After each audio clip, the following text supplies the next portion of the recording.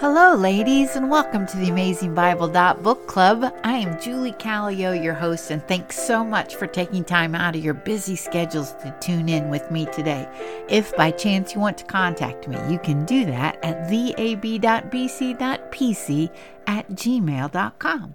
Today we are looking at Isaiah chapters 28 through 35. The first section, chapters 28 through 33, are called Woe Articles because the sections are divided up by woes. Chapter 28, verse 1, Woe to the proud crown of the drunkards of Ephraim, what the Lord calls the northern tribe of Israel. Then verse 3 repeats that phrase, the proud crown of the drunkards of Ephraim is trodden underfoot. In contrast, verse 5, in that day the Lord of hosts will become a beautiful crown and a glorious diadem to the remnant of his people. The religious leaders are so drunk that they all vomit and there's not a single clean place. And they are so messed up they can't hear or understand the word of the Lord. And they stumble backward, and they will be broken, snared, and taken captive. Verse 13. Verse 14, therefore. And ladies, when you see the word therefore, you're to stop and see what it is there for. Therefore, since Ephraim, the northern tribe, is like this, and it will bring their ruin, so you, Judah and Jerusalem, hear the word of the Lord, especially the leaders of Jerusalem, because you are living in falsehood and deception. Therefore, thus saith the Lord God, behold, I lay in Zion for a foundation stone, a precious cornerstone, a sure foundation. He who believes will not be disturbed, or shall not make haste. This stone is the Messiah that God has promised, and his name is Jesus. Jesus is our foundation. He is our rock. In the New Testament, Peter quotes this verse in his first letter, chapter 2. Peter's name means rock. And in my Bible, I wrote in the margin, Peter the rock shows that Jesus is the rock. He then shares with us, Peter says, that Jesus, the living stone, was rejected by men, but precious in the sight of God.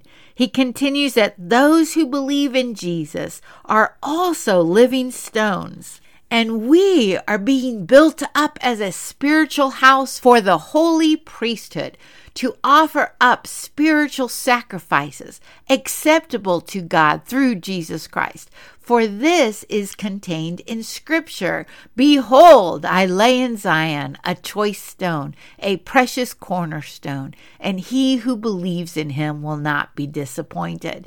And then Peter continues, after quoting Isaiah, this precious value then is for us who believe. But for those who disbelieve, the stone which the builders rejected, this became the very cornerstone, and a stone of stumbling, and a rock of offense. And here Peter quotes Isaiah, but way back in chapter 8. For they stumble because they are disobedient to the word, and to this doom they were also appointed. In Isaiah's day, they were to follow the Lord and his ways. In our day, with the New Testament, we see that Jesus is also the Lord. The Lord's ways are just and righteous. Verse 17. Chapter 21 starts, Woe, O Ariel, Ariel, the city where David once camped. So according to my study Bible, Ariel is not a Disney princess, but the name for Jerusalem. It may mean Lion of God, saying that Jerusalem is strong as a lion, or it may mean altar hearth, because this is where the temple was, which was where the altar of God was. The oracle says that Ariel and their righteous leaders are in deep sleep, and they are blinded with hypocrisy. Verse 13 says, The Lord said, Because this people draw near with their words and honor me with their lip service, but they have removed their heart far from me, and their reverence for me consists of tradition learned by rote. Jesus used this verse in Isaiah to describe the religious leaders of his day, and we find this in Matthew 15, verses 7 through 9, and Mark chapter 7, verses 6 through 8. The religious leaders in Jesus' day were also full of hypocrisy. In verse 15 of chapter 29 of Isaiah, we have another woe, and it is woe to those who deeply hide their plans from the Lord and whose deeds are done in dark places. Ladies, the Lord sees, even if it's in a dark place.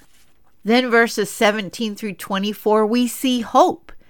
In just a little while, it says, verse 17, the deaf will hear, the eyes of the blind will see, afflicted will be glad, the needy will rejoice in the Holy One of Israel. This is the phrase that's used a lot in Isaiah, and I think this is number 4.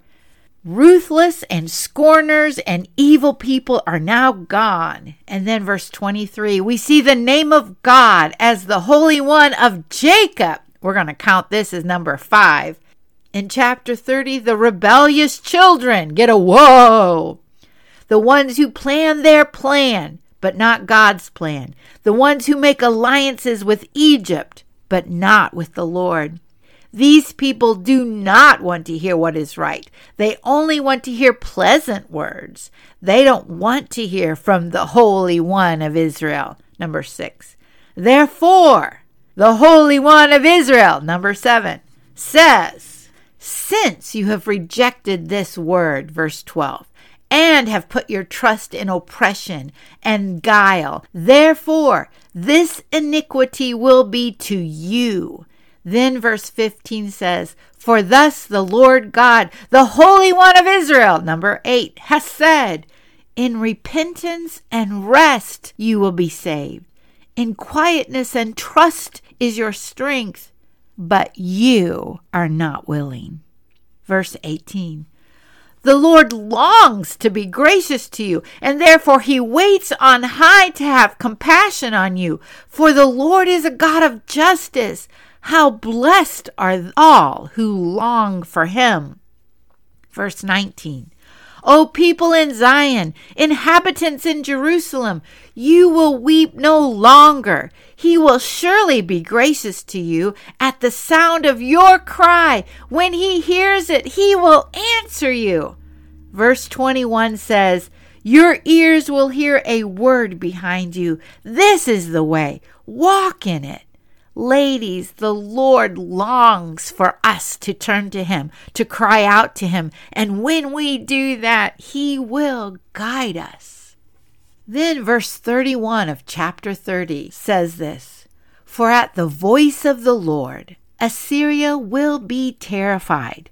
This we know happens in 2 Chronicles chapter 32 verse 21 and also found in 2 Kings chapter 19 verses 35 and 36. And this is when Assyria is surrounding Jerusalem, but they encounter the Lord and they flee. Chapter 31 addresses woe to those who go down to Egypt for help and rely on horses and chariots, for only the Lord can protect them. Then verse 6, Isaiah says, return to him from whom you have deeply defected, O sons of Israel. Chapter 32, we see what a kingdom with a righteous king looks like. It's a refuge, a shelter. There are streams of water, shades on a hot day. The eyes see, ears hear, minds discern truth, tongues speak clearly. Justice dwells there. Righteousness abides there. Peace is their quietness and confidence. It is secure and undisturbed. But that is not what they have now, which leads us to chapter 33. Chapter 33 continues with the woe, and this time it is to the destroyer. In this instance, that's Assyria. for they will be destroyed, and in this instance by Babylon. And that is verse 1. Then verses 5 and 6 say, but the Lord is exalted, for he dwells on high. He has filled Zion with righteousness and judgment, and wisdom and knowledge shall be the stability of our times and strength of salvation. The fear of the Lord is his treasure. Verse 6. In verse 22, Isaiah says, for the Lord is our judge, the judicial branch. The Lord is our lawgiver, the legislative branch. The Lord is our king, the executive branch, and he will save us. Now chapters 34 and 35 go together. According to my Old Testament textbook, it is the apocalyptic conclusion of the previous Woe Articles. In chapter 34, we see the Lord's indignation against all nations. And in verse 8, it reads, for the Lord has a day of vengeance, a year of recompense for the cause of Zion. In other words, the Lord does fight for his people. Verses 16 and 17 say, seek from the book of the Lord and read. It will not fail, for the Lord's mouth has commanded it, and the Lord's Spirit has gathered it. It continues that his people will possess it forever. From generation to generation shall they dwell therein. The Jews and Christians alike are people of the book. As I have heard it said, this book messes with you. We believe what we believe because of the book, because the Lord speaks through it. Almost everything the prophets declare in the Old Testament comes from the book of Moses, especially the giving of the law in Deuteronomy. Ladies, if you want to know the Lord, read his book. As Christians, I love how it says, let's dwell in it.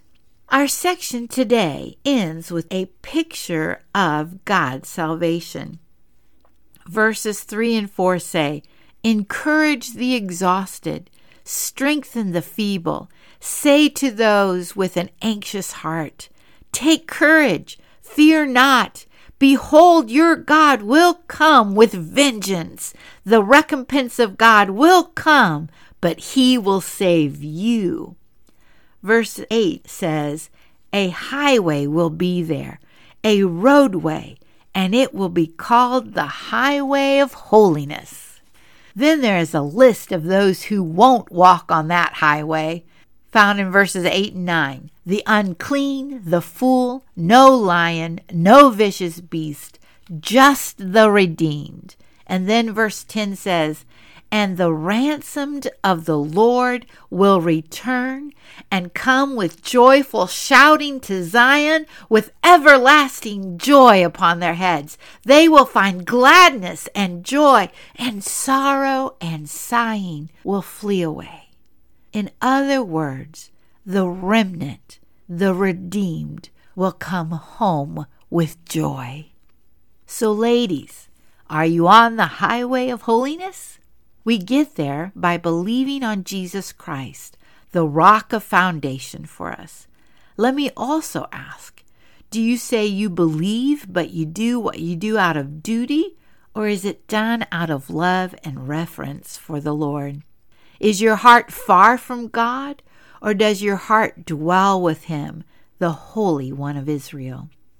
My guess is, if you are listening today and you have a desire to know the Bible, God's book, then you are on the holy road. Remember, as we walk on it, if you are seeking him, he will tell us, this is the way, walk in it. Trust him to guide you. If you have just started seeking what the Bible is all about, it is about God, the creator of the universe and the creator of you. And he loves you deeply. In the first man and woman, Adam and Eve, in Genesis, the first book of this Bible, they sinned. Because of that sin, it separated all of us from this holy God. Through the Old Testament books, we see that God made a way of coming to him through sacrifices at the temple. But that was just to pave the way for the ultimate sacrifice, Jesus Christ, and he comes in what we call the New Testament. In 2 Corinthians chapter 5, verse 21, the book, the New Testament reads, "For he," meaning the Lord God, "made him," who is the Lord Jesus, "to be made sin for us, who knew no sin."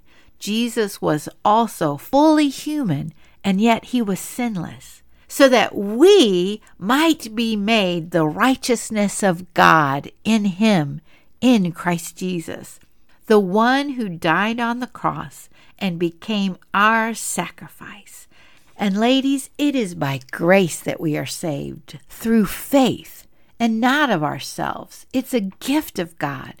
It's not of works, lest anyone should boast. That's found in the New Testament in Ephesians chapter 2, verses 8 and 9.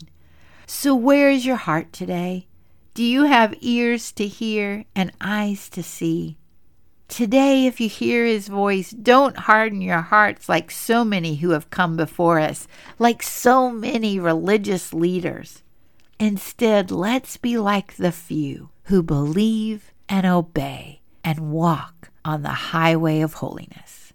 Until next time, and thank you so much for listening.